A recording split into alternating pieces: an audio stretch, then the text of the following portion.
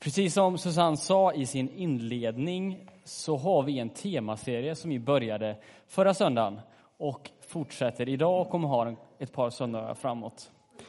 Och temat för den här gudstjänsten är: hur möter Jesus den som saknar koppling till kyrkan? Och vi ber en bön för den här stunden. Jesus, tack för att du är här den här gudstjänsten och tack för att vi har fått möta dig i den, Herre. Tack för allt vi har fått med om än så länge, Herre. Och vi ber nu för den här stunden att ditt ord ska bli verkligt för oss människor. Att vi ska få se dig tydligt och att du ska leda oss genom den här stunden. Öppna våra ögon, öppna våra sinnen och låt oss utmanas och uppmuntras. I ditt namn ber vi, Herre. Amen.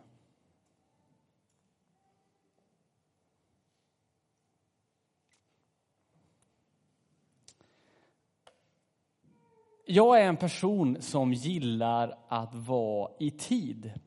Bland det värsta jag vet faktiskt är att komma för sent till saker. Därför försöker jag alltid när jag ska ha något möte eller någon träff med någon, så försöker jag att alltid vara minst ett par minuter innan. Och att komma tid, det är ju socialt viktigt i Sverige. Det är viktigt. Det är inte alltid lika viktigt i andra kulturer, men i Sverige är det väldigt viktigt. Framförallt är det ju också viktigt om man ska med ett tåg eller en buss eller ett flyg, så är det ju viktigt att komma i tid. För även om tåget själv kanske är försenat lite senare, så får man själv inte vara försenat kanske. Och för ett par år sedan så bodde jag på Hönö på västkusten och jobbade som ungdomsledare i en församling. Och jag hade ledig helg och skulle ut och träffa några kompisar. Och skulle då åka med ett tåg ifrån centralstationen i Göteborg. Och som vanligt var jag ute i god tid. Jag tog en buss som var mycket tidigare än vad jag behövde egentligen. Men jag ville liksom känna att jag kan andas ut och jag behöver inte vara försenad. Så när jag sätter mig på den bussen så märker jag direkt att jag på att det är nog bara jag, busschauffören, på den här bussen. Så jag sätter mig ganska långt bak och stoppar in mina hörlurar i öronen och så somnar jag till där i bussen. Efter ett tag så vaknar jag upp så där man rycker till och tänker ju direkt, har jag missat min hållplats kanske? Men jag ser till min fasa att busschauffören som borde ha svängt in där för att komma till C. Eriksson-terminalen gör inte det. Utan han fortsätter raka vägen och jag tänker, nej, det där är inte bra. Så jag liksom sådär trött och ynkigt springer fram till busschauffören liksom, och han rycker till för han förväntar ju inte mig att se mig där. Han säger lite lätt chockad, jag är på väg, jag trodde inte det var med på bussen så jag tänkte jag är på väg till bussgaraget liksom och parkera bussen. Och jag ska ju med ett tåg här om ungefär 20 minuter. Och han blir sådär stressad och säger, vi åker och parkerar bussen och sen så tar vi min bil och så kör jag dig till centralstationen. Och vad ska man göra? Vi gjorde så. Så att busschauffören parkerar bussen och så kommer han med sin bil till världens minsta och skräpiga Golf som man har sett typ. Och så sitter jag där tillsammans med honom. Och det är en liten bit kvar. Och man tänker ju direkt, hur hamnade jag här? Hur blev det så här? Men jag tänker, det är en liten bit på den här resan. Vi måste ju prata om någonting. Vad ska vi prata om? Och jag tänker i min lilla fromhet, det är kanske ett läge att berätta om min tro för den här busschauffören. Kan det vara så, Gud? Så tänker jag. Inte alltid jag tänker så, men då tänkte jag så. Så jag börjar med att ställa en fråga till busschauffören.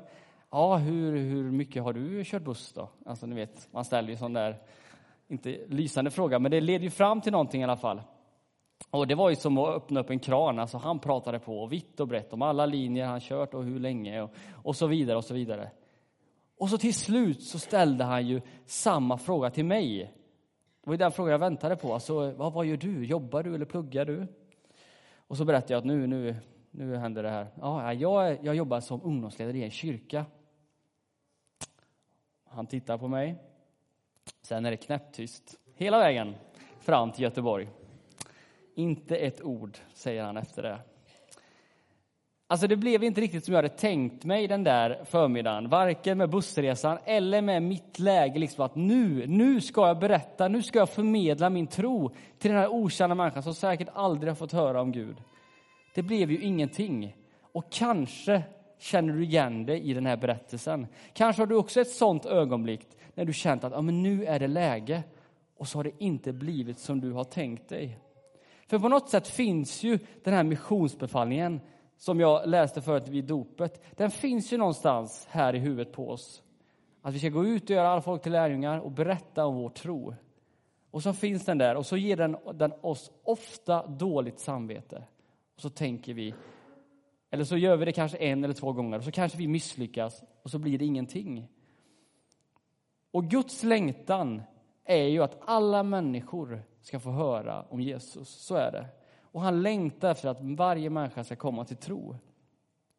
Men kanske är utmaningen för oss idag som lever i Sverige 2019 kanske är den större än någonsin. Alltså, hur når Jesus egentligen den människan som aldrig har kommit i kontakt med kyrkan? Hur möter Jesus den människan?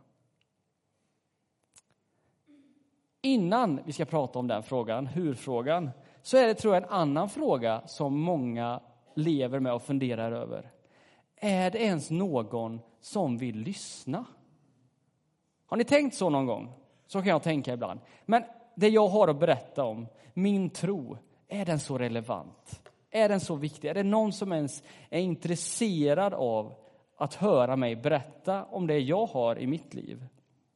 Jag tror vi ofta börjar med den frågan och så kommer vi ofta fram till att nej, det är nog ingen som vill lyssna på mig. Det jag har att berätta, det är inte intressant. Vi tror, när vi tänker nej-frågan, så tänker vi att intresset för tron, intresset för religion i Sverige, att den är 0. Det finns inget intresse. Då är det viktigt när man har en sån påstående att fundera på, stämmer det? Är det sant? Eller är det någonting som vi som kyrka, som med senare år har fått ganska dåligt självförtroende, är det någonting som vi bara försöker liksom dämpa oss själva med? Kanske är det så. I den här boken som Joel Halldorf har skrivit så tar han upp den frågan just. Läs gärna den, den är väldigt klok och intressant. Och det är några saker nu som jag vill prata om som han tar upp i den här boken. Det var många tänkare och filosofer som i mitten av 1900-talet tänkte just det här. Att nej, vägen fram för kyrkan och religionen runt om i världen, den ser inte bra ut. Man tänkte att samtidigt som moderniteten kommer fram så kommer kyrkan tryckas tillbaka. De 2 sakerna går inte ihop. Och det var då man utvecklade sekulariseringsteorin som ni säkert har hört talas om. Man trodde att moderniteten kommer göra att kyrkan kommer minska och minska och minska och till slut kommer den inte finnas. Det är 2 motpoler som inte kan leva sida vid sida. Och man tog, som man ofta gör, som forskare och filosofer, eller som man ofta gör i saker, man tog Europa som måttstock. Man kollade på de europeiska länderna och så tänkte man, ja men så här kommer det vara runt om över hela världen. Men ni vet, forskarna hade fel. Det är märkligt det där, men det är inte så tacksamt att vara forskare i alla lägen när man ska förutspå framtiden. För ofta har man ju fel. Och så här är det också även med den här teorin. På 1970-talet när andra länder utanför Europa moderniserades, länder som Indien, Sydkorea, Brasilien och så vidare, så kunde man se, nej, samtidigt som de moderniserades så sekulariseras de inte alls. Faktum är att i Latinamerika så fanns det på 1970-talet ungefär 12 miljoner pingstvänner. 30 år senare så var de 150 miljoner. Alltså, det hade helt gått emot allt vad man trodde. Det hade inte blivit så sekulariserat som man tänkte. Och tittar man på statistiken över antal ateister runt om världen, där vi tänker i Sverige att det är ju så många överallt, så är det 2015 så beräknar man att 16% av världens befolkning var ateister. Och ser ni, 2050 så beräknar man att den siffran ska minska. Den ska minska till 13%. Men Sverige då, David, tänker du som sitter här. Sverige, världens mest sekulariserade land. Det kan du inte snacka bort. Nej, det är en epitet som är väldigt tydligt att vi sägs vara världens mest sekulariserade land. Men vi kan faktiskt se att det finns en större öppenhet för tro och religion idag än vad det funnits tidigare. Visst är det så att svenskar kan ha svårt att identifiera sig med just exakt vad den, liksom, kyrkan kan göra med. Men det gick faktiskt en undersökning för ett par år sedan. Där man pratade om tro, om religion och så vidare. Och det fanns ett svarsalternativ som var så här. Som är väldigt svenskt skulle jag säga. Där man kunde kryssa i, jag är kristen på mitt eget sätt. Och faktum är att 62% av de som kryssade i det formuläret kryssade i just den. Jag är kristen på mitt eget sätt. Alltså är man beredd att man kan acceptera den epiteten. Dock så vill man gärna ha sig själv fortsatt i centrum. Man vill tro på någonting, men det ska också vara viktigt att mina egna drömmar kan få komma till liv och så vidare. De här siffrorna visar ju ganska tydligt en sak skulle jag vilja säga. Och det är att sekularisering är på väg faktiskt att sakta men säkert avdämpa. Och den frågan som jag ställer, är det någon som vill lyssna? Faktiskt så är det. Det är många som vill lyssna. Tro är någonting som är på uppgång och det är många som är intresserade. Om vi nu då är överens om att det är folk som är intresserade, hur ska vi då nå människor med Jesus? Ja, det mest bekväma, det mest enkla sättet, det är att människor kommer hit till den här byggnaden. Det är att människor genom kanske barn- och ungdomsverksamhet får liksom en fot här in. Det är genom att man kanske går med i en kör. Det är att man kanske på något sätt hamnar här.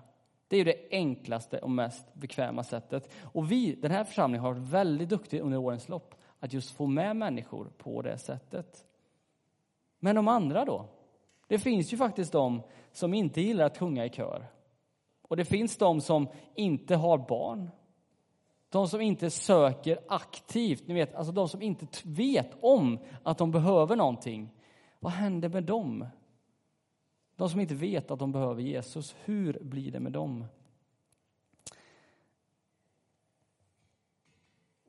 I den bibeltext som vi hörde för en liten stund sedan så talar man just om det här. Det talas om en fångvaktare.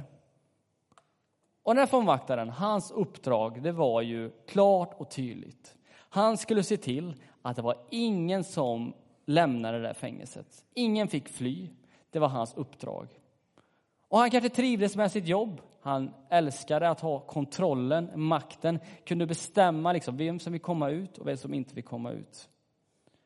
Det var också så att om fångarna, han märkte det efter ett tag, att om fångarna var lite speciella så kom det ofta en extra order om att det var just speciella fångar.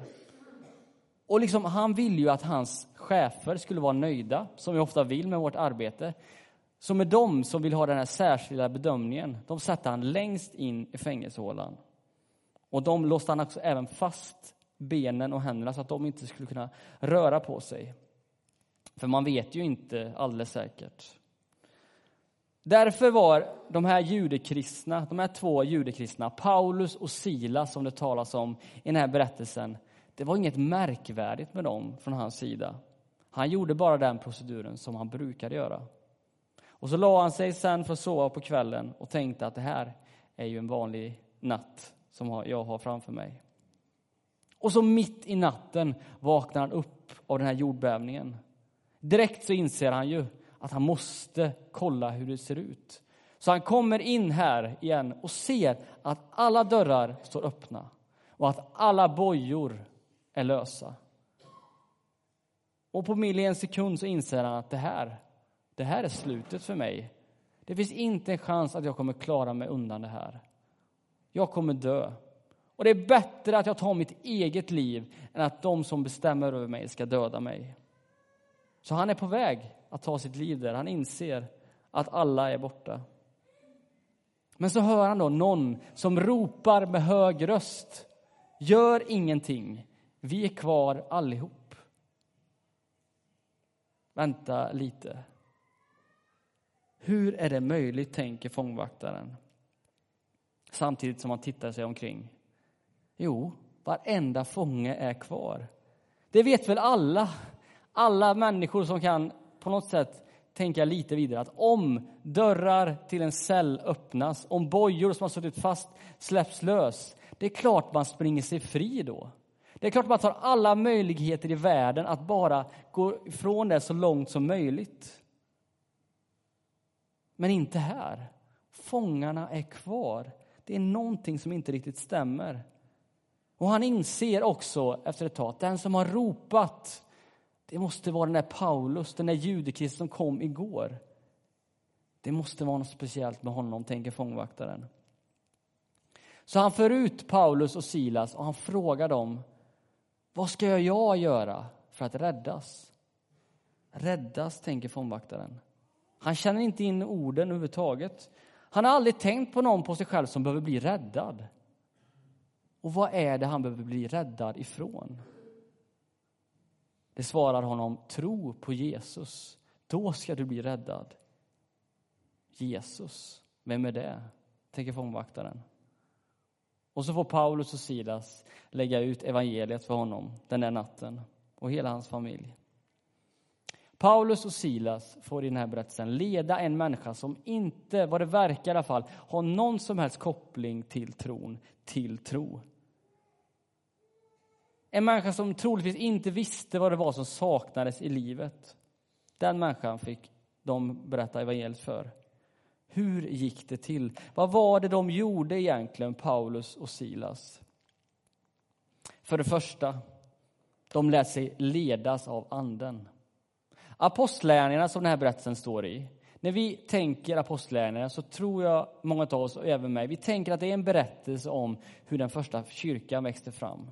Hur Paulus och Petrus och de övriga lärjungarna liksom drog framgång på framgång på framgång och hur den första kyrkan liksom växte.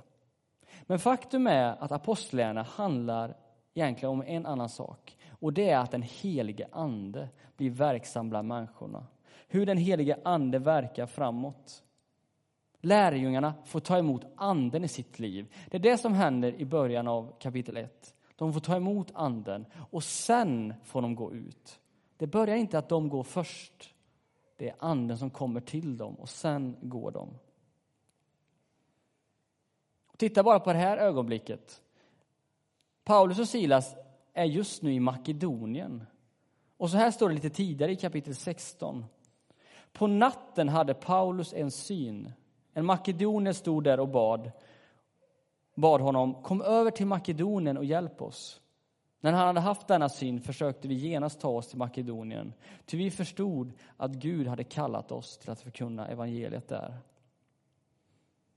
Guds verktyg för att nå ut till människor är just vi människor. Det är så Gud agerar.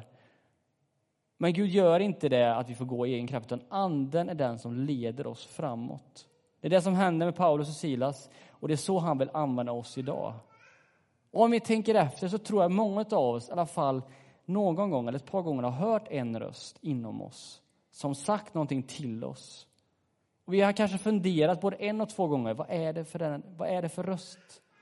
Tänk att jag tror att det är den helige ande då som försöker tala till oss. Och vi behöver fundera och lära oss att lyssna på den här rösten.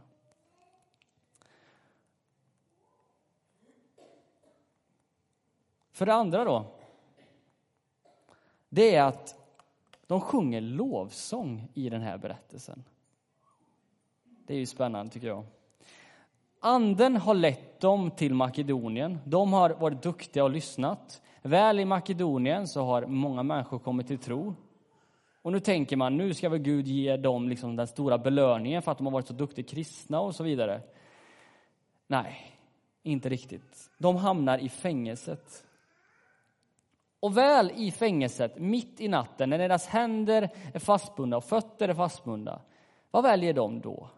De väljer att sjunga lovsång. Hur går det ihop? Kände de ingen frustration? Kände de ingen ilska? Kände de ingen brustenhet? Jo, absolut tror jag de kände just de där egenskaperna jag precis beskrev. Klart de kände de egenskaperna. Men samtidigt så kände de en förtröstan på Gud. De kände en förtröstan var större än alla de övriga känslor som de kände den där natten. Och det är därför de börjar sjunga lovsång. De bar på en så stark förtröstan och förlitade sig på att oavsett hur det här kommer sluta så vill vi ändå rikta vår lovsång och tacksamhet till Gud. Och jag tror att det är så att ibland så tänker vi, nej, jag kan inte berätta om min tro. Mitt liv, ingen framgång. Det finns ingenting som säger att mitt liv är inte alls som jag har tänkt det. Och jag har så mycket brustenhet, jag har så mycket smärta i mitt liv. Hur ska jag kunna lovsjunga Gud? Hur ska jag kunna berätta om Gud när jag har de här sakerna i mitt liv? Tänk, jag tror att det är exakt därför du kan få berätta om Gud och din tro. Just för att du har de sakerna. Just för att ditt liv inte är perfekt. Därför kan du lovsjunga. Och därför kan du förmedla din tro till någon annan människa. Just för att livet inte är perfekt. För det är inte det för någon människa utav oss.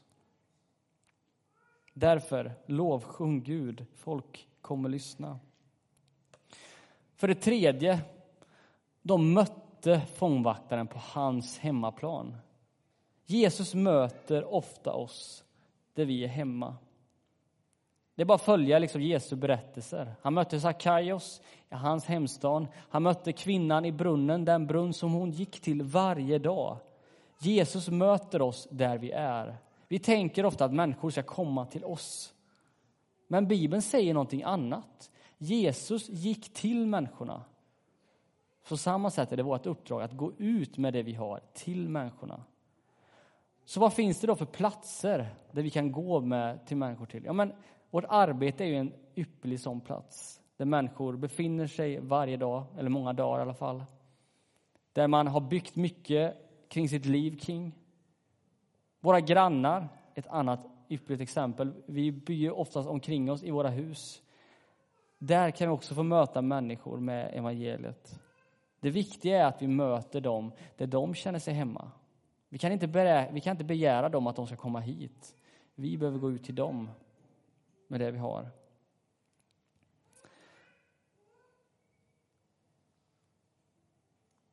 Det sista jag skulle vilja tala om, det är att Gud använder oss på olika sätt eftersom vi människor är olika. Paulus och Silas fick ju använda sina gåvor i den här berättelsen. Det var deras gåvor som de fick få utlopp för i den här berättelsen. Och det är så jag tror att Gud gör också när han vill använda oss var och en ute. Där vi får berätta om våran tro för andra. Med det vi har. I tisdags var ett stort egen av oss här i kyrkan och lyssnade på Mikael Jonsson när han hade en konsert här i kyrkan. Och Mikael sjöng mycket av sina egna sånger. Han berättade vittnesbörd om sitt liv och berättade mycket om hur sångerna hade kommit till. Och Mikael, han berättade att han fick ofta den frågan av människor. Varför sjunger du inte mer om Jesus? Varför sjunger du inte mer om Jesus? Och varje gång han fick den frågan så svarade han samma sak till de här människorna. Det är ju det jag gör. De orden som jag har fått till mig, de melodierna, de texterna, det är de texterna som Gud har gett till mig till att berätta om Jesus för andra. Jag har ingen annan sång än sången om Jesus Kristus. Och det är den frågan du behöver ha med dig idag från den här gudstjänsten, tror jag. Hur låter din sång? Hur är din sång? För världen, den längtar efter att få höra den. Amen.